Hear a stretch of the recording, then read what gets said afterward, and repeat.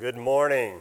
It's a blessing to be with you again, and I feel like God has brought me to this conference to be just as much helped by Dr. Zempel. Hasn't that been a blessing to you?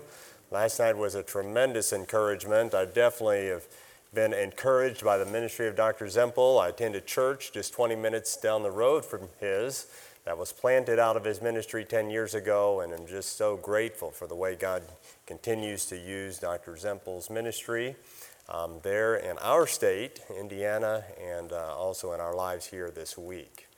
Well, as I come to this week, I am finding myself a little bit out of my world. I feel like every day of my life I'm working down at the bottom of a cliff in an emergency room. And I say that actually in a very literal way, in the sense of counseling crisis situations. Every day of my life, my phone is filled with text and emails and phone calls, and many times I'm on the road just investing, partnering with pastors around the country, helping folks find hope in crises. And it is such an encouragement to be able to have a context like this week, to be able to come out of the emergency room and to climb to the top of the mountain and to be able to find young people there at the top that have life still in front of them and have the opportunity to make choices that make all the difference in the world. And sometimes I feel like I would like to go into fence building business rather than always being a surgeon in the bottom of the cliff in the emergency room. But I want to be also honest to say God is so good to take all of us where we are and to take us to where we need to be. We all need that hope because none of us are perfect people. And I can raise both of my hands to just acknowledge the fact how much I've needed help. And so all of us are pilgrims walking down the same road as believers in Christ, toward the same destination, the celestial city. And I like to see myself, and I hope you will see yourself just as a pilgrim along that road, reaching out your arms and being an encouragement and a help.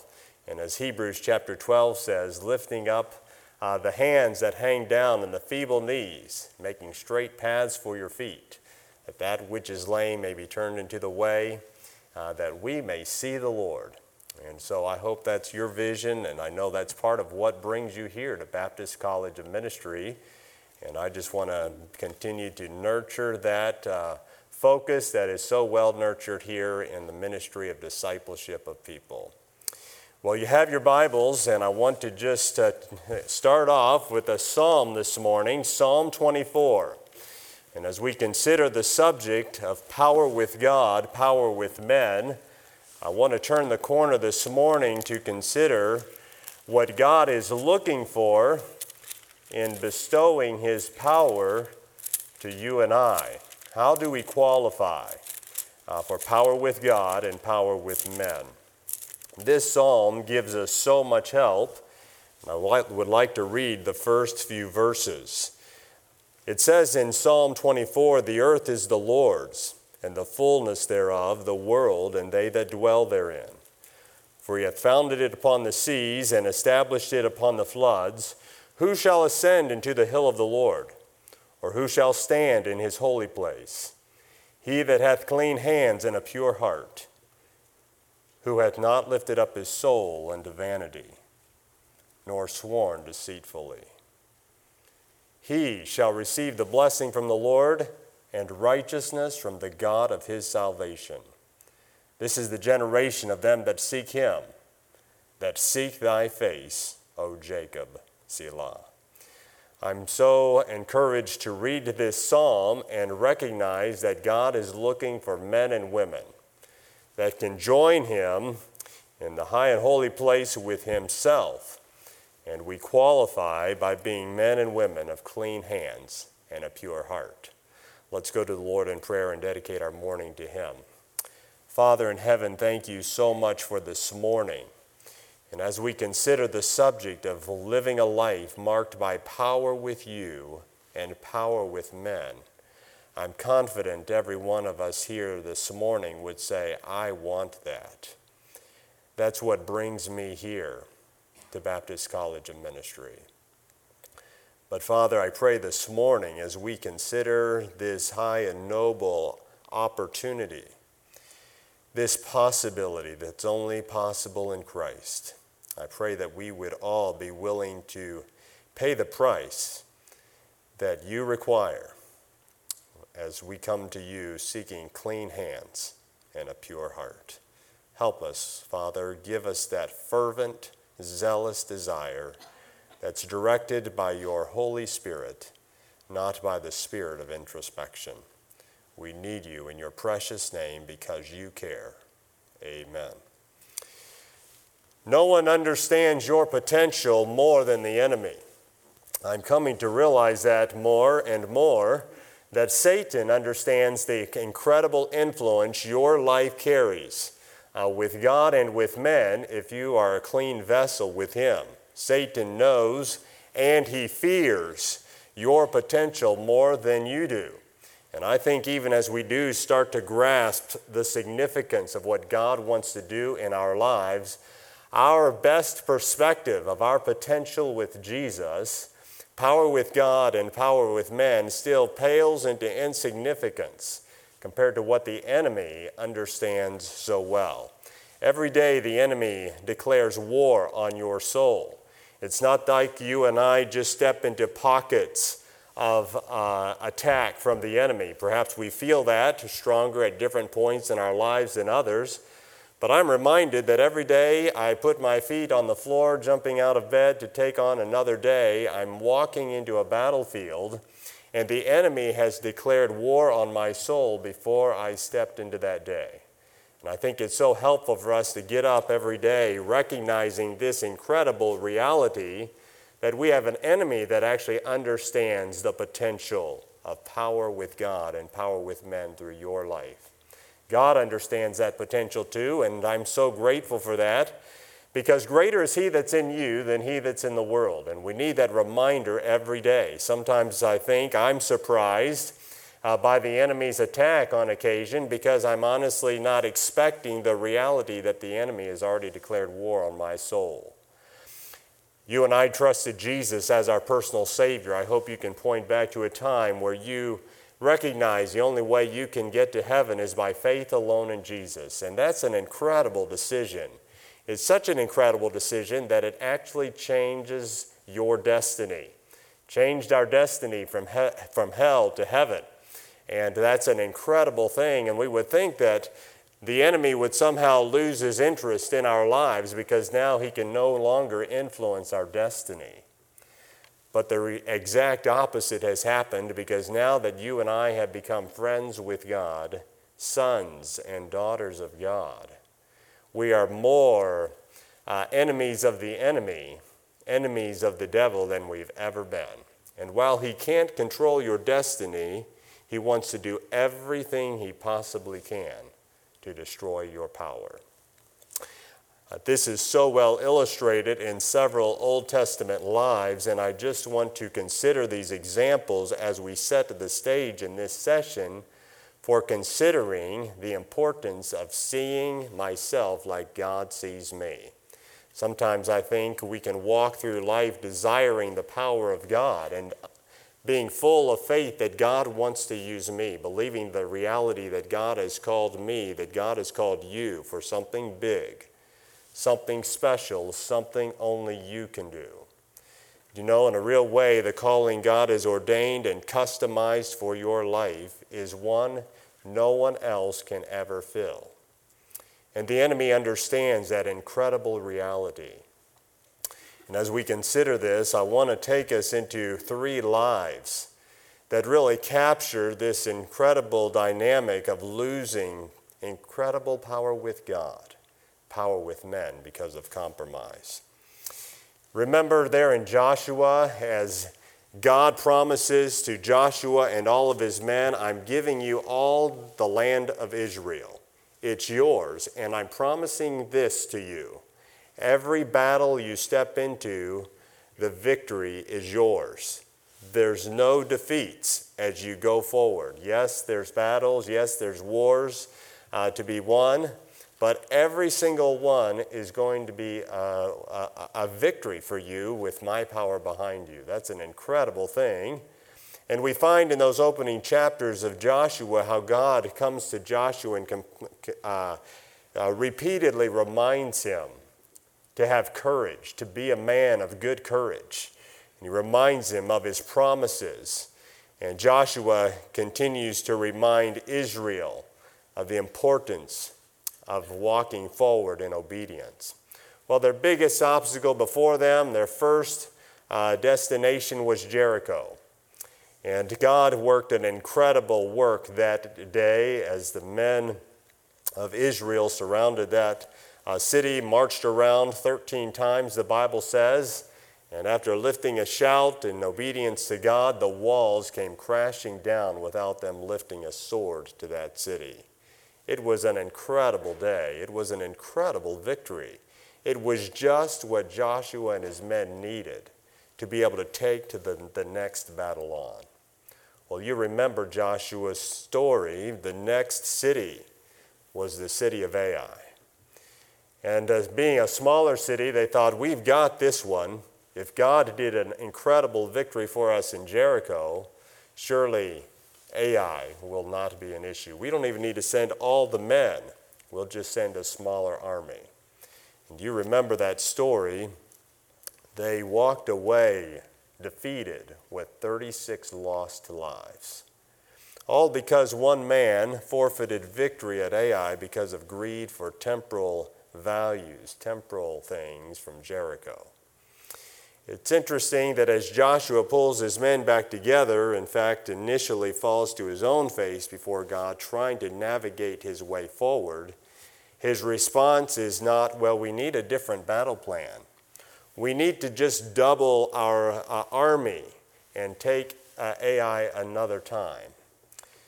There's a lot of other solutions that could have run through Joshua's mind to try to solve this crisis. But Joshua did something, I think, that merits our consideration. That whenever we find ourselves at a place where it seems like the power of God is missing, let's pray. Joshua did, and God helped Joshua to recognize, you've lost power with me because one man disobeyed. It just helps us to realize how important God values obedience in our lives. Another individual is the one Dr. Zempel mentioned to us last night, Lot. He forfeited influence with his family because of vexing his own righteous soul with the things he saw and heard there in Sodom. Dr. Zempel developed this well for us yesterday, but as Lot walks and scopes out the land and Abraham offers to him a choice which way to go, Lot picks Sodom. And it's interesting how much influence Sodom ended up having in Lot's life over the course of time. At first, his tent is pitched toward Sodom. And by the time we get to Genesis chapter 19, we find that Lot actually is now sitting as an official in the city gates of Sodom. And as the angels of the Lord come to warn Lot of coming judgment, Lot has enough sense to recognize that the angels of the Lord are serious. And he takes on the responsibility to go and warn his sons-in-laws. And the Bible says that when they heard Lot speak, they thought he was just mocking. They thought he was just kidding. And they laughed him to scorn.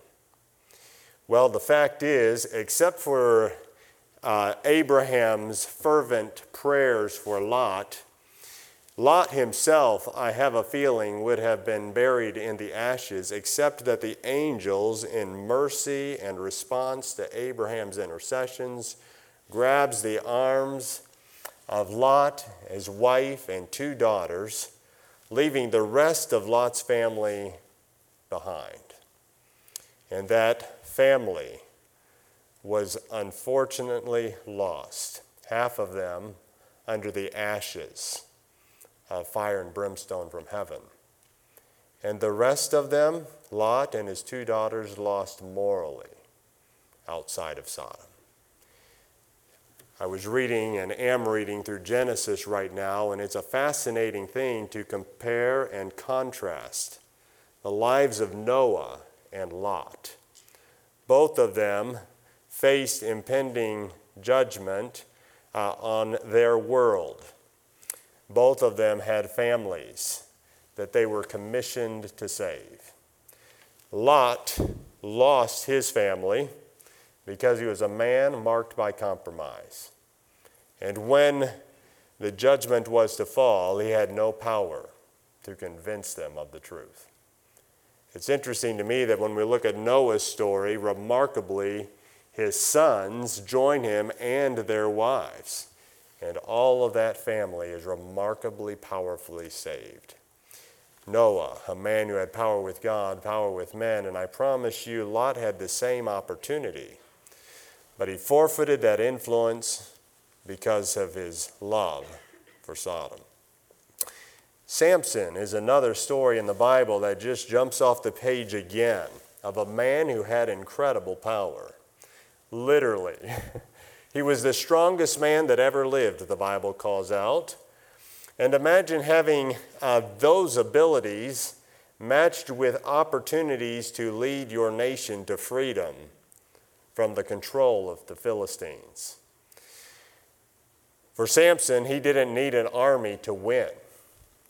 He had the power within himself to take on any number of individuals and win a victory. It was an incredible thing. His parents had trained him to be a man who would be able to walk forward with power with God and power with men. But we find some very sad verses there in Judges chapter 14 and then on into chapter 15 and 16 as Samson forfeited power with God over the Philistines because of moral compromise with strange women. It's interesting to see that sad saga.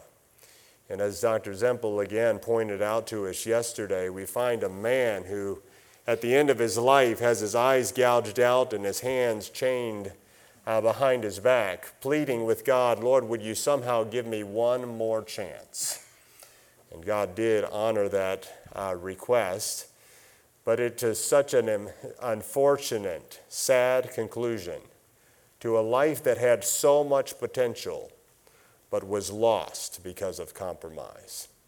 I just want to remind us again that no one understands and fears your potential more than the enemy. And that's why he's dedicated to luring you and I for defilement. I want to give you several lures that the enemy uses in our lives, and these are not comprehensive, but I do think it gets us thinking of the language of the enemy, the whisper of the enemy. No one will ever know. Hath God said, show me, chapter and verse that says ... It's amazing how much the language of Genesis 3 gets whispered into our own ears. And it gets whispered into the ears of the best of us believers. Sometimes it's amazing that the more educated we become in this book, the enemy uses this book as his greatest tool to somehow convince us toward compromise by distorting its truth. There's a sense where no one knows the Bible better than the enemy does, outside of God himself. And in the temptation with the Lord Jesus, it's fascinating to me that the enemy used the word, always using it in a way to put question marks all over it, using the word in all kinds of ways to cause us to doubt its integrity or to somehow become so legalistic as we approach its pages that if it's not said exactly in black and white, it has no application to me. Just this once, and I'll be satisfied. My choices won't affect anyone else. I have freedom in Christ. I can do anything I want. One time won't hurt anything. This ministry situation is actually an exception. I mentioned yesterday that I do work with a lot of individuals who in some measure are part of ministry. Pastor, missionary, deacons, men who carry ministry roles. And I'm often amazed how much as I walk through their story, how the enemy lured them to defilement by justifications around ministry, quote, exceptions. People will think I'm crazy if I take a stand. I deserve to have some pleasure. I've waited on God and it has not worked out for me. I need to be culturally relevant to reach the culture. And I realize there's an aspect to that statement that is true. But often the enemy whispers that line to us in a way that leads us down a road of personal compromise, corporate compromise. You've already blown it before. It's no use standing now. And there are so many other whispers of the enemy. I just want to remind us that the enemy understands your potential for power with God and power with men more than we do. And as we recognize the voice of the enemy, it helps us to understand our need to take a stand for Jesus. I've just been amazed in my own life how much we can come on the other side of defeat and recognize the voice of the enemy after it was too late. Now, better late than never, but God help us all to have such a sensitivity to the Spirit of God that we can recognize the whisper of the enemy before we bite his bait. Whose fault is it that we have no power with God? It says in Isaiah 59, "Behold, the Lord's hand is not shortened that it cannot save, neither his ear heavy that it cannot hear. But your iniquities have separated between you and your God, and your sins have hid his face from you, that he will not hear." Those are incredible words, and I've often used that verse or those verses to help lost people recognize their need for a Savior. Those are tremendous verses for gospel use. But as we consider the context of these verses, Isaiah is writing to, if we could call it in the New Testament age, believers, those who would have gone to temple to worship. Yes, their lives full of hypocrisy and other defilement in their lives, but religious people as well. And it just reminds me just how applicable this statement is, these verses to our lives. Whose fault is it? Isaiah reminds us it's never God's. But we all ought to look in the mirror and consider the possibility, maybe I'm not clean. James says this, "Adulterers and adulteresses, you know not that the friendship of the world is enmity with God. Whosoever therefore will be a friend of the world is the enemy of God." Again, James writing to believers as he's constantly challenging them on things that have everything to do with power with God and power with men. And he challenges them on this subject of the possibility that you and I can be believers. Yes, our destiny remains unchanged, but our influence for God and our influence in the lives of others is severely suppressed because of being an adulterer or adulteress. Isaiah was not one to just point his finger at everyone else. We find in Isaiah 6, he recognizes after calling out woes on so many others, he says, "Woe is me, for I am undone, because I am a man of unclean lips, and I dwell in the midst of a people of unclean lips. Notice, for mine eyes have seen the King." And I just want to encourage us this morning that as we step forward with vision for what God wants to do for your life, that God wants to make you the vessel that he can use. God is not looking for perfect vessels. Otherwise, none of us would qualify. But he is looking for cleansed vessels. He's looking for honest vessels. And I'm so grateful for that hope. That's why the psalmist said, "Search me, O God, and know my heart. Try me and know my thoughts. And see if there be any wicked way in me, and lead me in the way everlasting." Now I'm going to quickly walk through several slides here that I realize certainly demand a lot more treatment. And I realize also I'm in a context that's being where you are being nurtured in many of these truths, so many of these are not going to be new, but for time's sake I want to consider what are the elements of defilement. Now the fact is, every time you and I sin against the Spirit of God, every time you and I grieve the Spirit of God, we suppress His power in our lives. But I do want to call out three big areas, three big categories that do suppress His power in our lives. We're defiled by anger. You know, there's a lot of reasons why we can struggle with anger. Often there can be deep insecurity and inferiority, fears and anxieties, unfulfilled expectations, injustice, and unresolved guilt, just to name a few. And as those well up inside of us, as those stand unresolved in our lives, sometimes we ourselves are that volcano, so to speak, that explodes on the lives of those around us. And that explosion can look like a lot of different things. Yes, yelling and control, manipulation and retaliation, self-pity, sarcasm. But something that screams the loudest is actually silence. Ever met an angry person that didn't speak a word, but you could feel it? It shaped the atmosphere.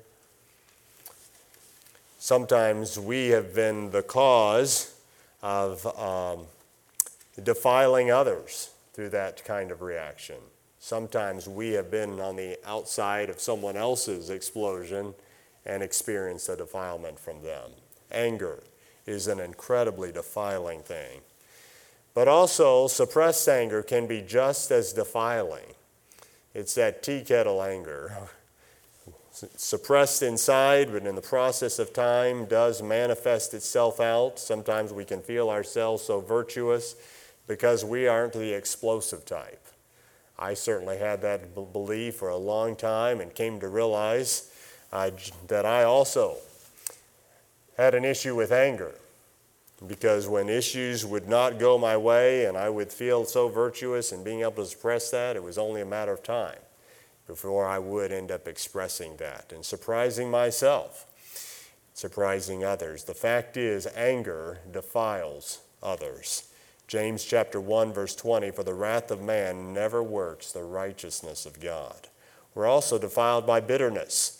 And Hebrews chapter 12 calls this out, "Looking diligently lest any man fail of the grace of God, lest any root of bitterness springing up trouble you, and thereby many, many, many be defiled."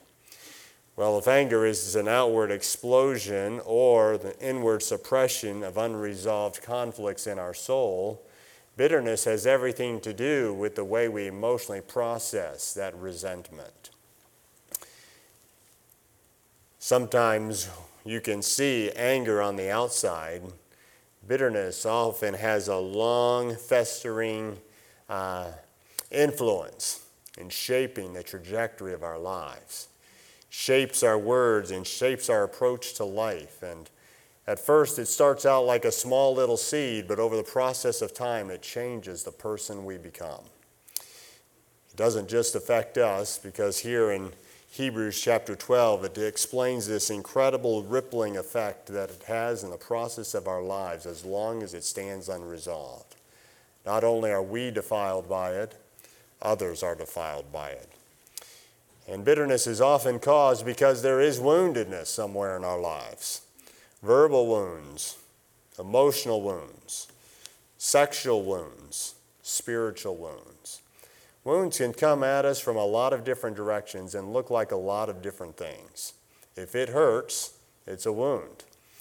And as we think about wounds, I just want to consider the fact that wounds are always a decision point in our lives. It's the decision point that determines the trajectory of our lives. Just because we're wounded doesn't make us bitter people.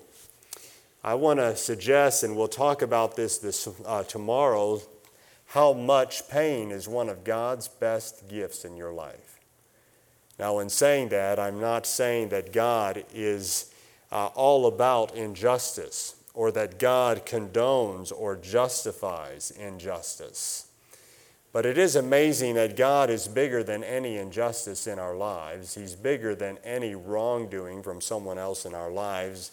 And in His redemptive power is able to take that and make that golden in your life, to make it more precious than gold. We'll talk about that tomorrow, but I just like the way Hebrews develops this, where the wound in our lives is a decision point that can take us one of two directions.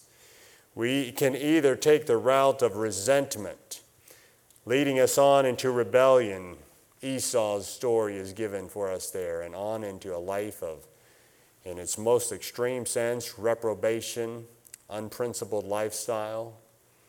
A lot of wounded people have taken that course because of bitterness. But that same pain and that same wound also presents another incredible opportunity to embrace grace. It's superabundant, a divine power to overcome evil, a new identity defined by the Spirit of God, not defined by someone else's offense toward me. And then an incredible power with God and with men to win those that hurt me with prayer, love, blessing, and sacrificial service. It's an incredible opportunity in all of our lives. The enemy understands how important this is. Jesus says we live in a world full of offenses. And the enemy understands just how significant this is in setting the trajectory of our lives. Finally, we can be defiled by impurity. Again, I said up front, there are so many issues we could put up on the screen here this morning. But I want to call out three big ones that I run into all the time and have seen to be three big ones in my personal life. And as we consider defilement by impurity, I like the words of 1 Thessalonians chapter 4. This is the will of God, even your sanctification, that ye should abstain from fornication, that every one of you should know how to possess his vessel in sanctification and honor. We're defiled in many different ways. We're defiled spiritually. We're defiled physically. We're defiled morally by sin. We're defiled sexually. We're defiled mentally. We're defiled emotionally. We're defiled relationally. And Isaiah recognized this. Isaiah 6 has been a passage I've always loved because of Isaiah's courage to say, "Here am I, Lord, send me." Oh yes, he recognized, "Woe is me, I'm a man undone. I'm a man of unclean lips." And I've read that passage so many times and thought, Lord, thank you that my problem is not my tongue. Well, as we allow the Spirit of God to search us, maybe our tongue actually has more relevance than we would consider. But I've come to realize that while God, the Spirit of God, put his finger on Isaiah's tongue, are there other members of our body that have been defiled by the enemy? Defiled eyes, defiled lips, defiled hands, defiled ears, defiled mind, defiled heart. The Bible speaks to all of these. It's a fascinating study through the Word. We're going to look at just how this works out in our lives. And I want to consider this just for some thoughts, and we will wrap up this session and look to how do we move forward to discovering his cleansing. Defiled lips can look like a number of things. I'm going to give you several. I'm not going to read through all of these. But our lips can be defiled by words of disrespect, words of ingratitude, lying and deception, flattering words. Our eyes can be defiled by loftiness. Our eyes can be defiled by despising looks, unguardedness, adultery. Our hands can be defiled by theft, by laziness, sexual violations, expressions of violence and anger. Ears can be defiled, wrong music, gossip, murmuring conversations. Sports and news media can be a defiling element in our lives. Our minds can be defiled. And as I consider these things in my own life, one thing I've come to realize is as God works in our lives to make us clean vessels for Him, you and I can be sometimes like a farmer that is working out in a field that is a mile wide. And to paint the picture a little bit, imagine that the farmhouse and the barn all sit on one corner of that mile-wide field. And in preparation for planting season, the farmer makes his way out about a quarter of a mile out into that field, picking up stones and trash or whatever is blown into the field, wants to make sure that field is ready for planting. And in the course of a long day, the sun actually has now set on him. And the only light he can see is the light all the way back at the barn. Yes, it's a quarter of a mile away. It's pretty dark. Sun is going down. It's dusk for sure at this point as he starts to make his way. His hands are filthy, dirty. He can see it for the light he does have, a quarter of a mile from the light. Rubs his hands against his jeans and makes his hands as clean as they can be. Makes his way halfway toward the barn, and now he's closer to the light, takes another look at his hands and realizes, wow, they're not as clean as I thought they were. Gives him another shakedown, and next thing you know, he's standing under the light. He's standing right under the light there at the barn, and he's recognizing, wow, do I need a bar of soap? It's interesting how you and I walk forward with the Lord Jesus, how much He continues to resensitize us so that we can be men and women who walk with power with God and power with men. Sometimes initially on the journey, the Spirit of God is calling out big things in your life that you have suppressed or accepted or justified, and God just cleanses your soul. But as you continue to step forward with Him, it's as if we're getting closer to the light and God shows us finer things. Trivial things as we may think of them that have everything to do with power with God and power with men. We're going to take the next session to talk about how do we then go from this place to being able to qualify as a man or woman with clean hands and a pure heart. Let's bow our heads for prayer. Father in heaven, thank you so much for this morning. And as we go forward, I just see incredible potential in this room. Father, we have as many as in this room as sat there in the upper room in Acts chapter 1 in a prayer meeting. And a few chapters later, it was those men and women that were accused of turning the world upside down. Father, that potential sits under this roof here this morning. And Father, I pray this morning that we would understand and catch a glimpse of what the enemy understands and fears so much more. Father, all of us can point to how you have brought us to a place of greater honesty, transparency, and purity with you than another point in our Christian walk.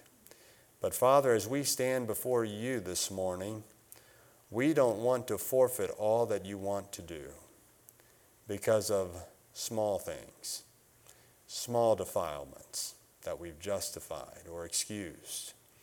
And Father, I pray that you would give us the sensitivity to the Spirit of God, because Lord, you're the one that wants to put your hand on every life to change this world.